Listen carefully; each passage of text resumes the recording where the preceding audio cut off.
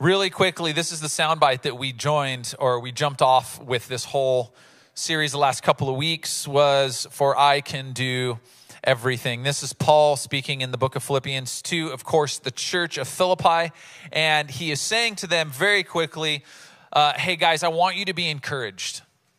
You're stressing out, you're struggling a little bit, you're thinking about your future, you're wondering how you can get more money in your month. You're wondering how you're going to make that car payment, that rent payment, that mortgage payment maybe. Maybe things are going great financially. You're worried and you're stressed about the relationships that are around you.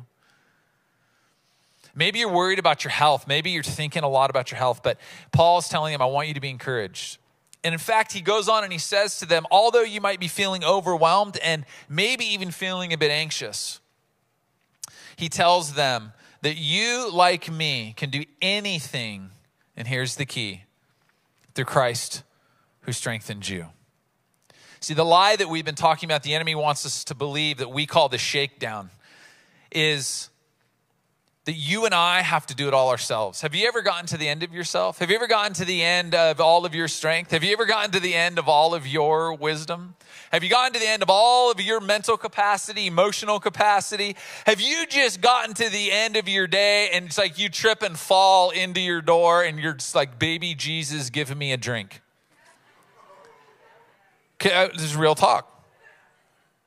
Because you're going to try to find something to bring peace. And anxiety is deep, and anxiety is winning the war right now. And I would say globally, we're feeling overwhelmed. We're feeling anxious about things.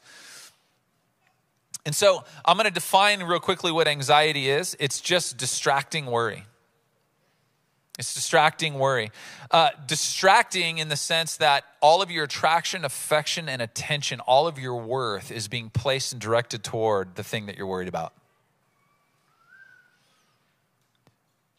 And so I also want to tell you, if you're feeling anxious about something, if you're dealing or dealt with, or you know somebody who's dealing with anxiety, I just want you to know something. This is a truth when it comes to anxiety. It's almost always rooted in a genuine concern. I'm not here to tell you to marginalize or to try to minimize a legitimate concern that you may be feeling in your life. I know every time I've ever dealt with anxiety in my life, it was centered around a legitimate concern. The problem is that I was giving all of the worth, attention, affection, and attraction toward the problem. And so Paul knows this. So just before he says to his friends, hey, you can do anything through Christ who strengthens you, he gives this advice. He says, don't worry about anything. Instead, pray about everything. Tell God what you need and thank him for all he's done. This is where we've been the last couple weeks. He says, then you will experience God's peace, which exceeds anything we can understand. His peace will guard your hearts and minds as you live in Christ Jesus. Today, the goal is peace. Today, the goal is that we would land in a place that you would understand the peace of God, what the peace of God is, rather than living in anxiety. We're going to do that and talk about three different factors. Number one, we're going to go deep with Christ, and we're going to commit to deciding. We're going to go deep and commit with Christ, and we're going to commit to deciding. Number two, we're going to commit to repeating. And number three, we're going to commit to understanding. Let's talk first about making decisions. Number one, we're going to go deep, and we're going to go deep with Christ, and we're going to commit to deciding. Matthew 6:34. I love this. So don't worry about tomorrow, for tomorrow will bring its own worries. Today's trouble is enough for today. I remember there was a point in my wife and I's life where we were worrying about tomorrow. Have you ever worried about tomorrow? Have you ever worried about the 39 things that could possibly happen between now and tomorrow? Can I tell you something? That what this scripture right here is saying, it's actually saying that distracting worry over what could be in tomorrow that probably isn't even going to happen. This is life experience talking. This is what he's saying, distracting worry over what could be's of your tomorrow that probably aren't even going to happen are becoming wasteful and stopping you from making decisions about what really is. Here's my point.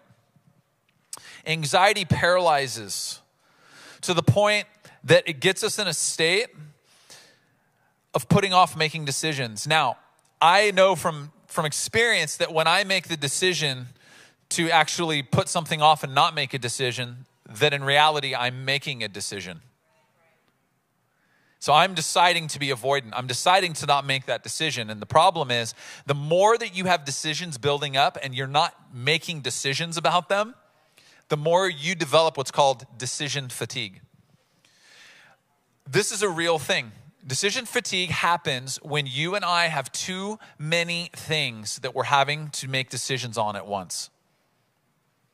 And anxiety puts us in a position where we're like, oh my gosh, I can't make a decision. But then another decision's coming down the pipeline. This is life, right? It's like life doesn't quit. There's no app on your phone, no matter who, whether you're an Android user, an Apple user. No one has developed this app to stop life from happening.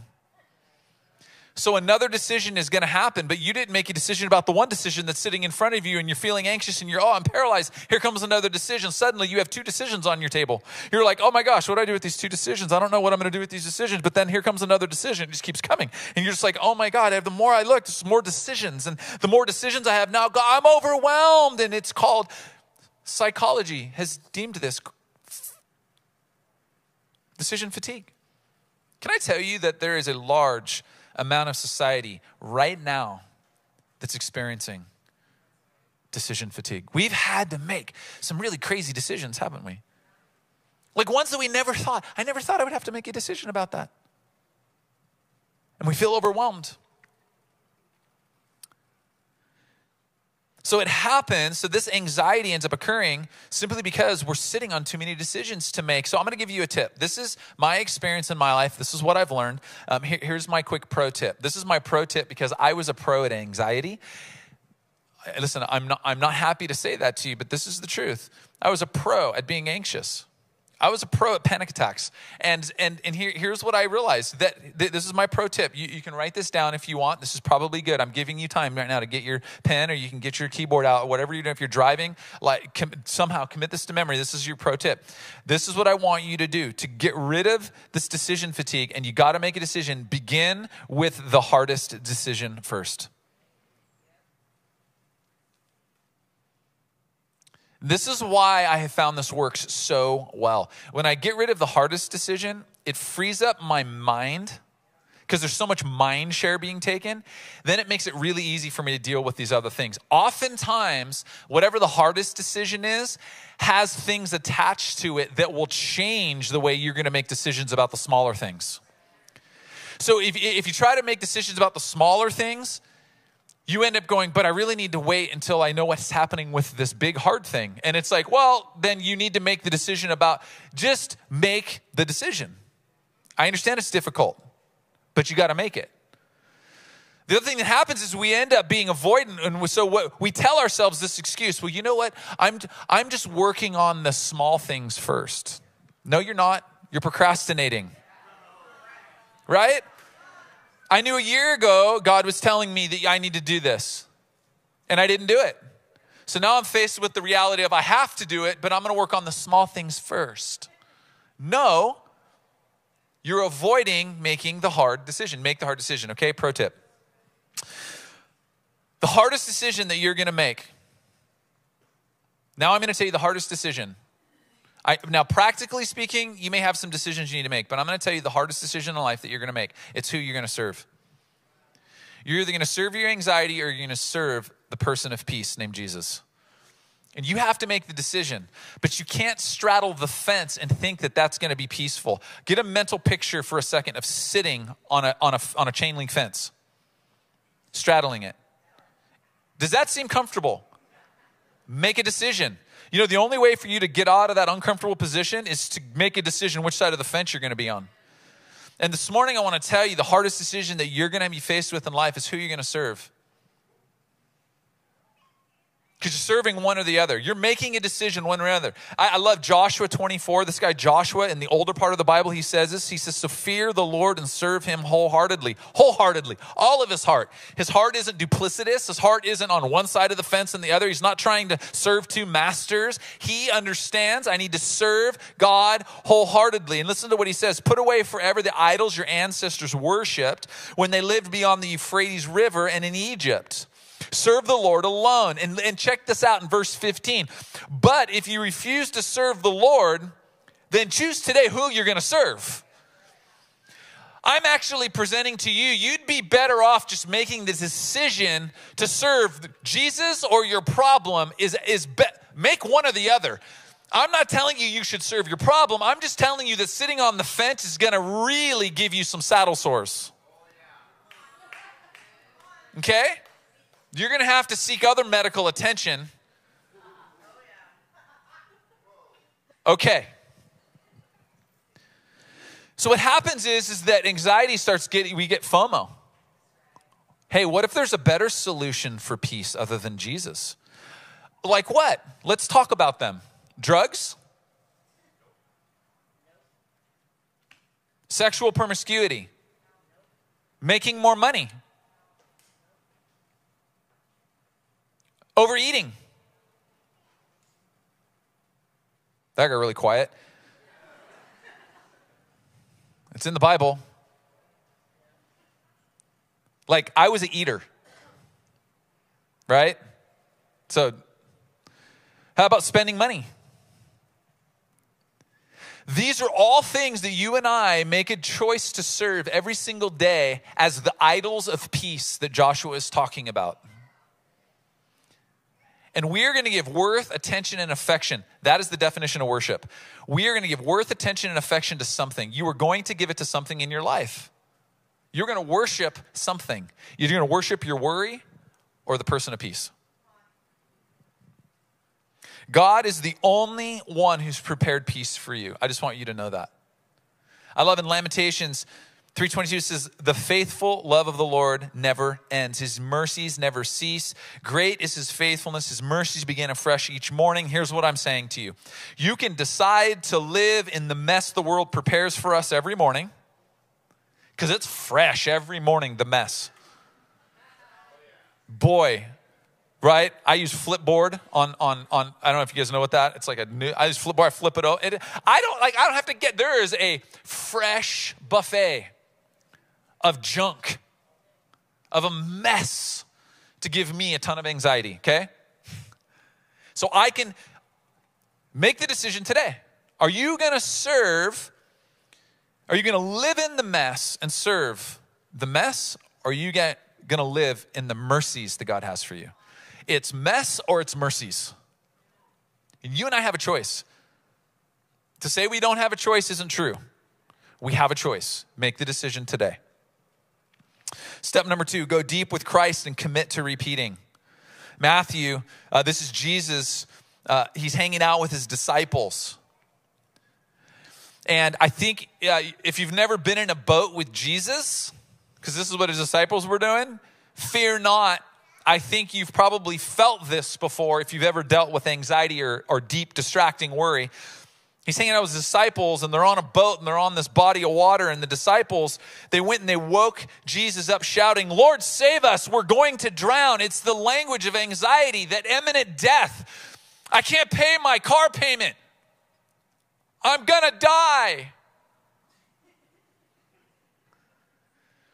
That perhaps today you have felt that drowning effect of worry and anxiety in your life, and you're like in the boat. Maybe you're not in the boat with Jesus, but your perception is like, see, Jesus sleeps on you. But Jesus is the person of peace. Why was Jesus able to rest in the midst of the wind and the waves? Because he internalized peace. He had peace in him. So what does he do? I love this. He gets up, and I like to think of Jesus like this guy. You wake Jesus up like, bro, why are you sleeping? We're drowning. And he wakes up, and obviously they're not drowning. There's no holes in the boat. It's a little bit windy, and the waves are rocking the boat. And he wakes up. He's kind of like sleepy Jesus. He's like, and so this is my movie. So just He's like, why are you so afraid? You know, and the disciples are like, well, it's windy. And there's waves. He goes, you guys have such little faith. Man. I feel like he just kind of nonchalantly goes, gosh. It says he got up and he rebukes the wind and the waves. And suddenly there was a great calm. Like Jesus just goes, be calm. Dude, was it really that difficult, guys? I'm going to drown. Whatever. And he lays back down and he goes to sleep. This word little faith, sometimes we think that little implies lack of quantity. Sometimes we think that what this is saying is you have such a limited amount of faith in your cup. Sometimes you think that what God is talking about when he speaks to us through this story, this real account of what happened with Jesus and disciples, sometimes we think that he's kind of putting us on blast for having a glass that's only half full of faith. But that's not at all what he's saying. This word little means lack of frequent application. What he's saying to you and I is this simple truth, that big outcomes require big commitments to repetitive application of whatever you have available. Okay, let me say it this way. Whatever you have in your glass, pour it out.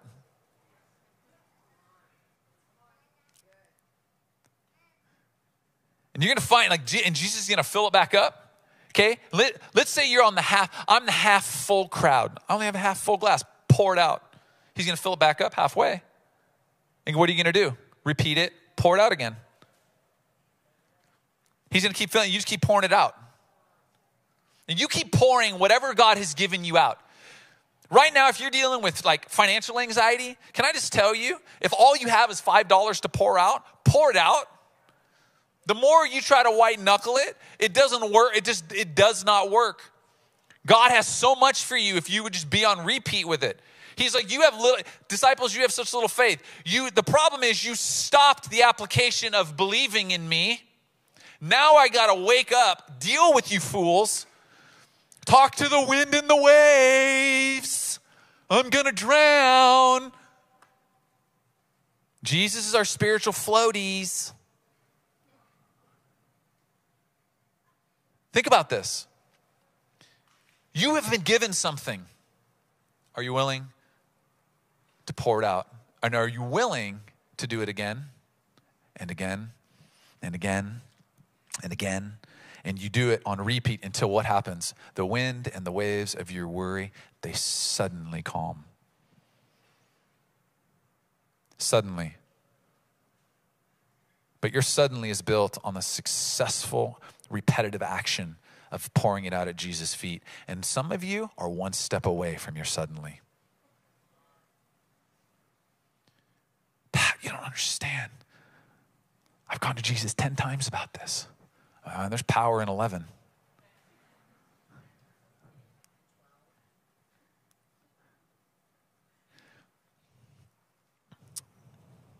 Progress is made in the boundaries of consistency and frequency.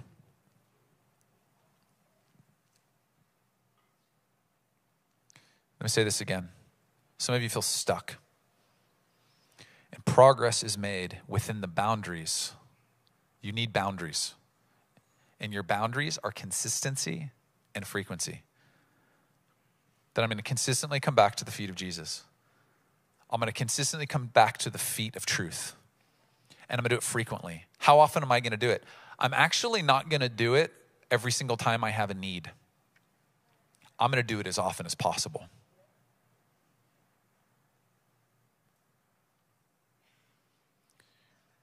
I'm proposing to you that you don't exercise only when you need physical therapy, but as preventative maintenance for your health.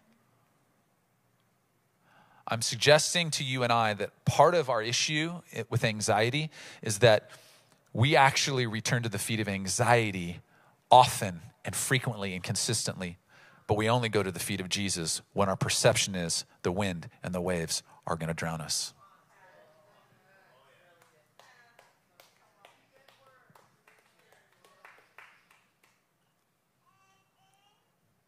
And here's what I understand.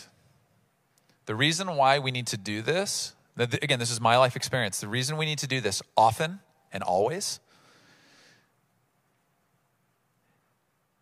is because your peace and my peace is being preyed upon.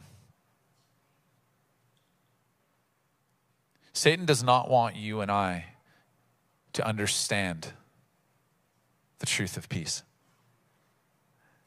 He wants us to live in this anxiety-ridden perspective, mentality, paradigm where everything is sinking. The winds are going to blow the house down. Everything's falling apart. Here's what's crazy. Contrary to what you and I believe, here's the facts. The world is healthier, wealthier, and better off than ever in the existence of humanity. I did not say that we are without problem and struggle. But these are the facts.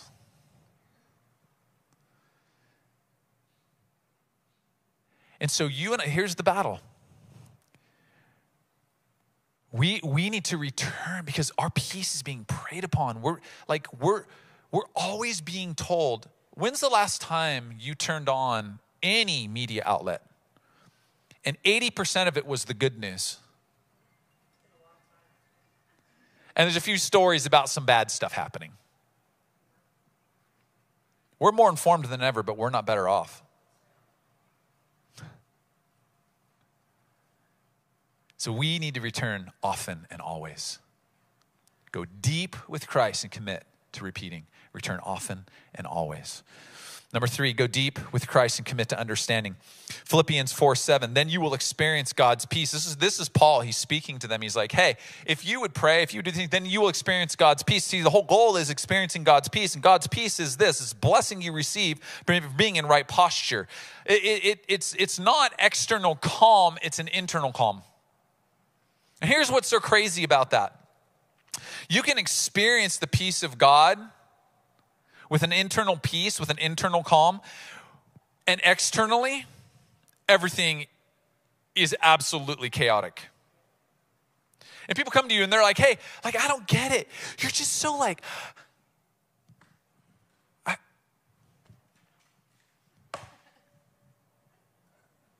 And you know what we do? If you're a follower of Jesus, we feel like the necessity to have to answer this question we're walking theologians.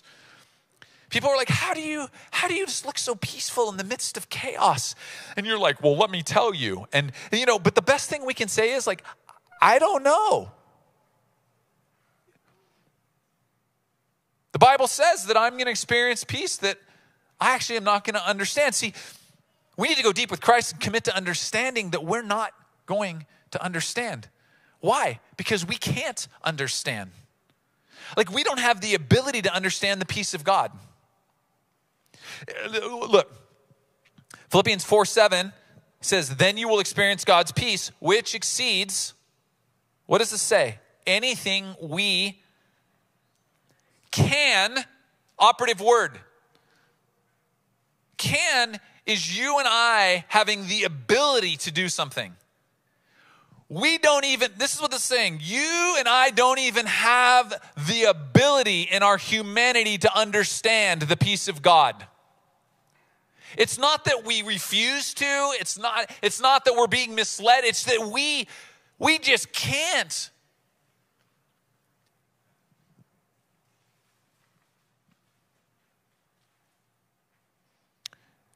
When we commit, though, to understanding that we don't understand, this is really what we're doing. We're committing to give God control.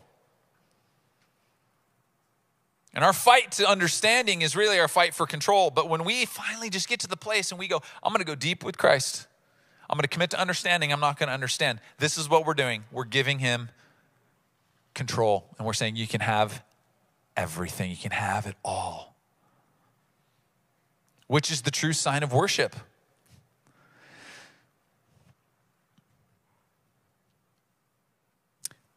Control is best in the hands of the one who can do the most with it.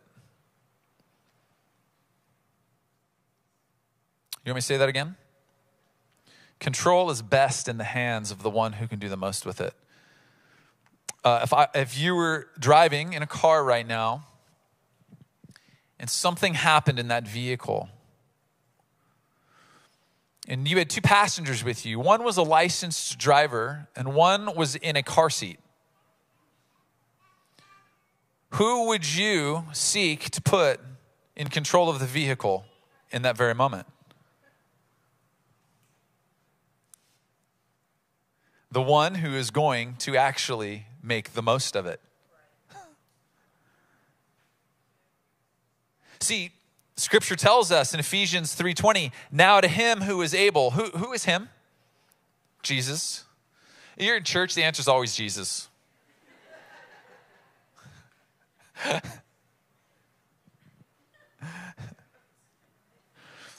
Now to him who is able to do what? He is able. I just want to stop there. He can. To him who is able to do immeasurably more than all we ask or imagine according to his power that is work within us. Jesus' power is at work within us, but it's him who is able. So if I'm going to take control or give control, I'm going to make the decision to put control in the hands of the one who can do the most with it. And who is that? It's him who is able to do immeasurably more. Like, I don't even understand. I can't fathom. It doesn't even register in my brain. Like, there was a point in my life where I remember my wife and I, we were in a financial bind, and we knew that we were probably not being good with our finances, which is usually the case. Just FYI, get an FPU, okay? You learn some of that peaceful financial stuff. So we had $1,200 a month in car payments, because that's great. And but we looked good and we felt great, right? And then we're kind of like, we should probably not. And then times hit and it was tough. We just started the church, and my wife quit her job. And then I'm like, I'm self-employed. I'm going for it. And then sales, like, I don't know if you guys remember this, but 9/11, right? The Twin Towers fell, but so did my income. I made $180. I got 2 kids. We're like, oh, Jesus, here, you take control. Huh. And we sold, one thing we had to get rid of our cars. So I was like, God, can you just give me a car? I just need a car.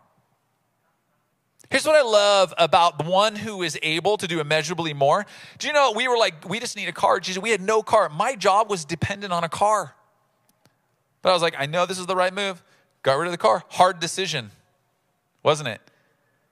Make excuses, but I need that car. It's my job. And I need to look good because the customers need to look at me and think highly of me. So we're like, Jesus, we need a car.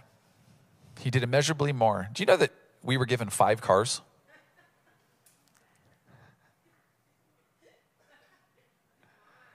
I was like, God continues in our life to just prove his grace in our life by giving us vehicles. And there was no coincidence to me that God gave us 5 cars. You know, 5 is the number of grace. This is what I feel like God's saying to you this morning, that there is a grace that he's given you if you're willing to actually commit to understanding. You're not going to understand and give him control, but you can never walk into the grace that he has for you. You can never actually get in the vehicle that he wants to move you from where you're stuck to where he wants you to be. If you do not make the decision, if you don't commit to making the decision today, if you don't put it on repeat, and if you don't commit to understanding, you're not going to understand how he's going to do it. God, I don't know how you're going to do it. I can't ride the bus all the way to Orange County of my job. He's like, no, I'm going to give you 5 cars. Why? I want to show you grace in your life to help you understand that whatever it is, I just want you to pour it out.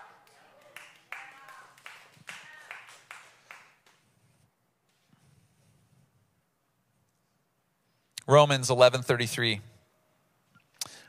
says, oh, how great are God's riches and wisdom and knowledge. How impossible it is for us to understand. Impossible it is for us to understand his decisions and his ways. This is talking about the way that God thinks and how he processes things, right? See, it's for who can know the Lord's thoughts? who knows enough to give him advice? Isn't that where like we get stuck sometimes in anxiety? We're like, God, we're coming to you and we're offering you advice. Okay? I'm telling you.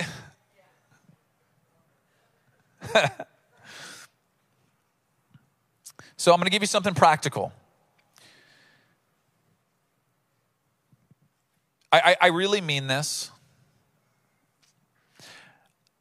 Some of us, to deal with anxiety, some of you need to turn off the news. Okay? Not because I agree or disagree, but because what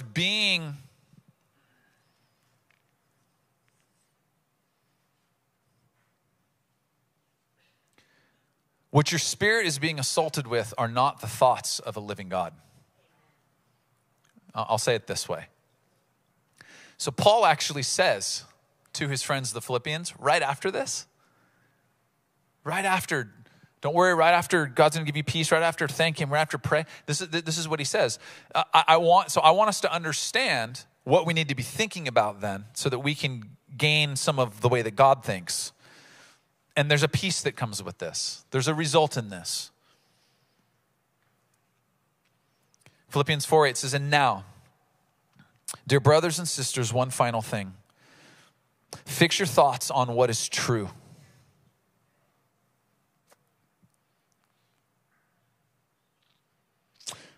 Fix your thoughts on what is honorable. On what is right. On what is pure and what's lovely and what's admirable. Think about things that are excellent and worthy of praise. There are competing factors in your life and in my life pressing on us to fix our thoughts on the complete opposite of those.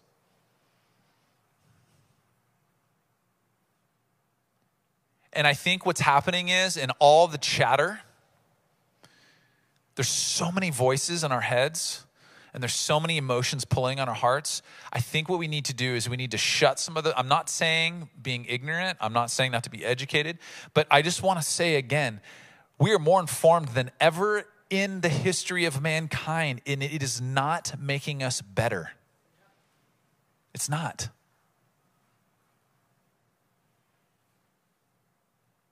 We need to be informed by these things. What's true, honorable, right, pure, lovely, admirable, excellent, worthy of praise. And then I love what Paul says, keep putting into practice. What's he saying? That's the repeat.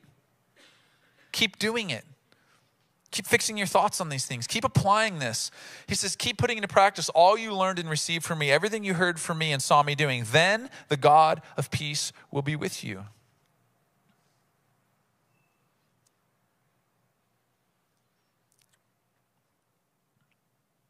Where today maybe in your life?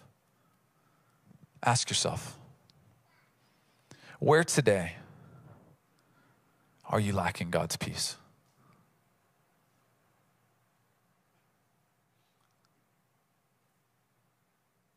And I want to say to some of you, your outside perspective, like your outside world, might look amazing. But you're a mess inside. Your heart's in turmoil. You're struggling mentally and emotionally. And the anxiety is devastating. And we need to come back to the feet of truth. We need to come back to Jesus. We need to return. I said last week that trust diminishes anxiety. Truth destroys it. And the truth that we need in our life is the truth of Jesus. And he is the truth. And so you have an opportunity this morning to go deep with Christ and make a commitment if you're going to serve him today. If you're going to lay everything down at his feet and be willing to give whatever it is you have. And to really understanding that you and I wish I could counsel you and tell you and lay your whole life out in front of you and tell you, and give you understanding about why. I can't tell you why. I can't tell you why you went through the things you went through. I can't tell why you're sitting in the circumstances you are now. There's practical things we could talk about, but I don't understand. I don't understand the way that God is going to work. But I do understand that we can do these things. And you can have freedom. You can experience the peace of God. This unexplainable, immeasurable peace in your life, even when things are falling apart around you. Join me in standing this morning.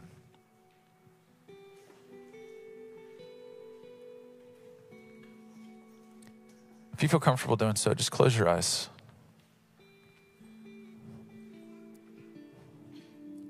Yeah.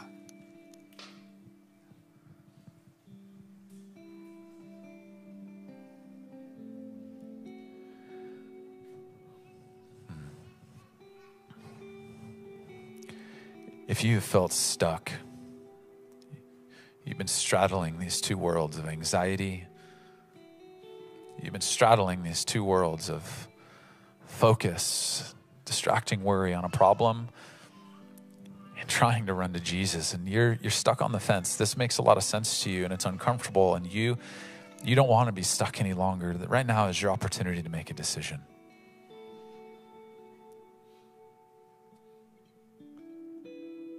Wherever it is you're not experiencing peace right now, I just ask the person of peace, Jesus, would you come right now, right in the middle of it all?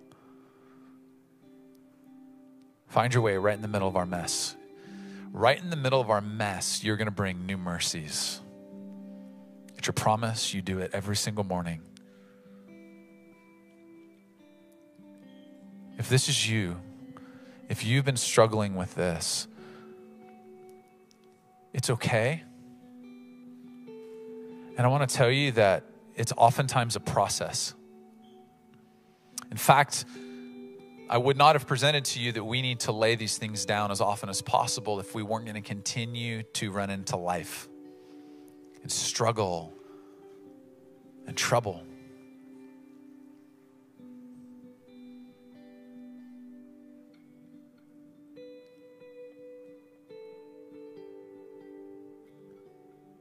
If you need to experience that peace that I'm talking about, and you're stuck, I want you to raise your hand.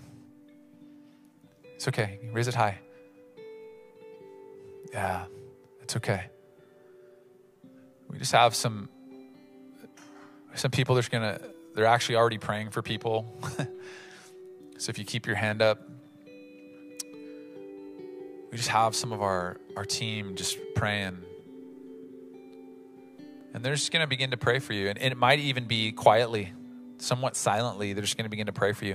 And I'm going to pray right now, though, in the name of Jesus. Lord, as we just pray, that we're releasing the God of peace over every single heart right now. That you may not even have to say a word right now, but what you're experiencing, some of you I really mean this, are tangibly experiencing a physical manifestation, a feeling inside. Like your heart, you can feel it. There's something manifesting. If you're feeling that, if something physically is manifesting as someone's just praying for you, they just have their hand on you, just say yes to it. I just want you to know that's just the goodness of God. It's the presence of a living God. It's the person of peace, Jesus. And maybe this is the first time you've ever experienced that, but this is what peace feels like. And you haven't felt this in a long time. Some of you have been distraught, struggling to find peace, and you've turned to a lot of different things. And today you know that it's time to give those things up. It's time for you to walk away from those addictions, from those wrong lanes that are not delivering. They're not giving you the peace that you need. It's time to lay it down. For some of you, I sense this. Some of you need to physically, like some of you might even have things on your person that you're attached to, that you utilize as a form of peace. whether it be paraphernalia, something. And I'm going to encourage you that God is calling you right now to return to him, but to also lay those things down. And if you're bold enough, I would encourage you to come and lay those things down right now, right here in the front. Just lay them down. Just say, I'm going to get rid of them. But I am not going to pursue peace in this mode any longer.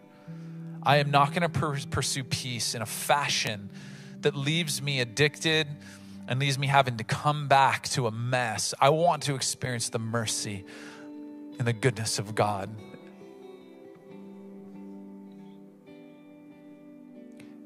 Anxiety, you have no place here.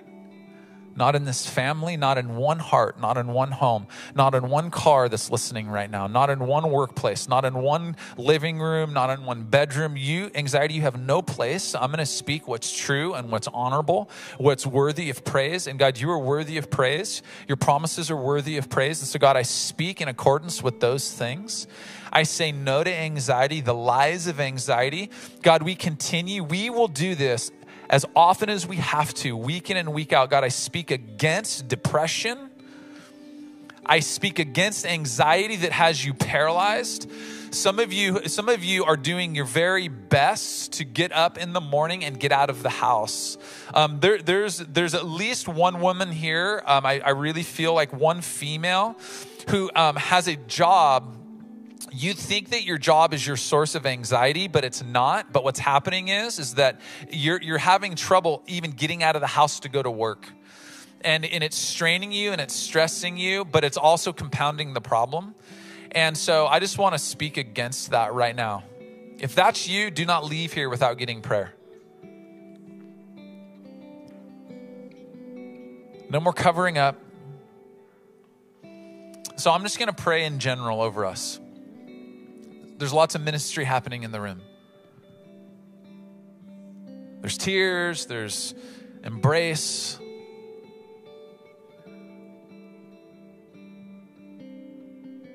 We have adults praying for you.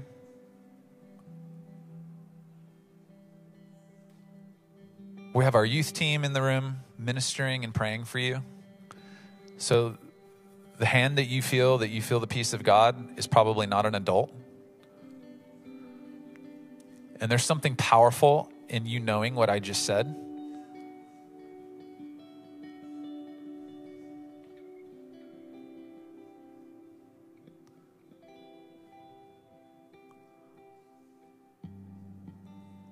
God, we're willing to sit.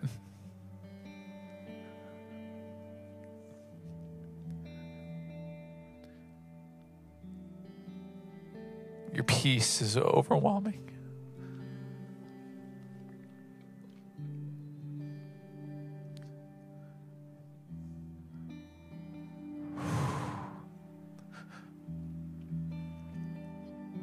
We just want your presence, God. We want the presence of a peaceful God, Lord Jesus.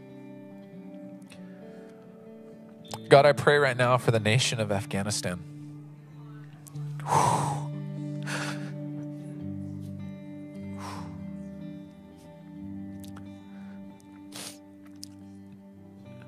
You're a God of the people of Afghanistan. You're the God of humanity. Lord, I just pray over that nation right now. God, I don't ask and pray for a political revival. I'm praying for a spiritual revival. Right now, in the name of Jesus, that the houses right now that are being blistered with anxiety and fear, God, right now that your presence and your peace would show up, God, that we would see miraculous moves. Lord, the investment that we personally have as a church into that region,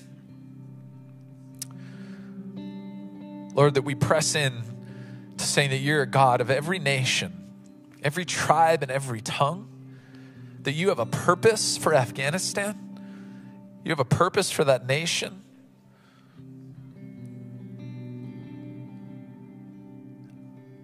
Lord, we call honor and glory and power of your kingdom right now into the middle of everything going on there.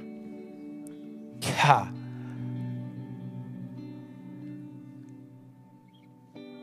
Because you are a God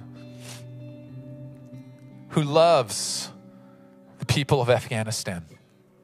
And you love the people of the United States. And you love the people of all of Asia. And Lord, it's our heart cry to see your peace, internal peace in the midst of struggle be made known. Come on, we ask for more.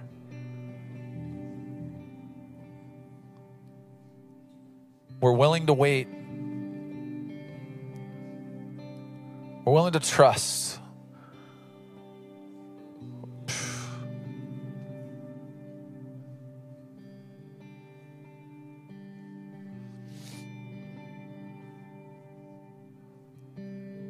Huh.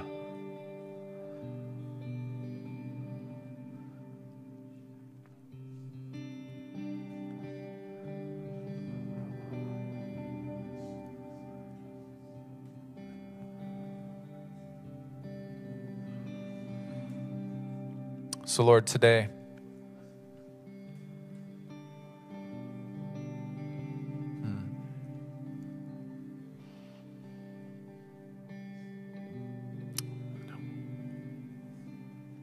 God, I feel like we haven't given you enough. I know you're pleased, Lord Jesus, when we just pour our lives out. That the rest of our day and our tomorrow would be full of making the decision to come to your feet and giving you control. Again and again and again.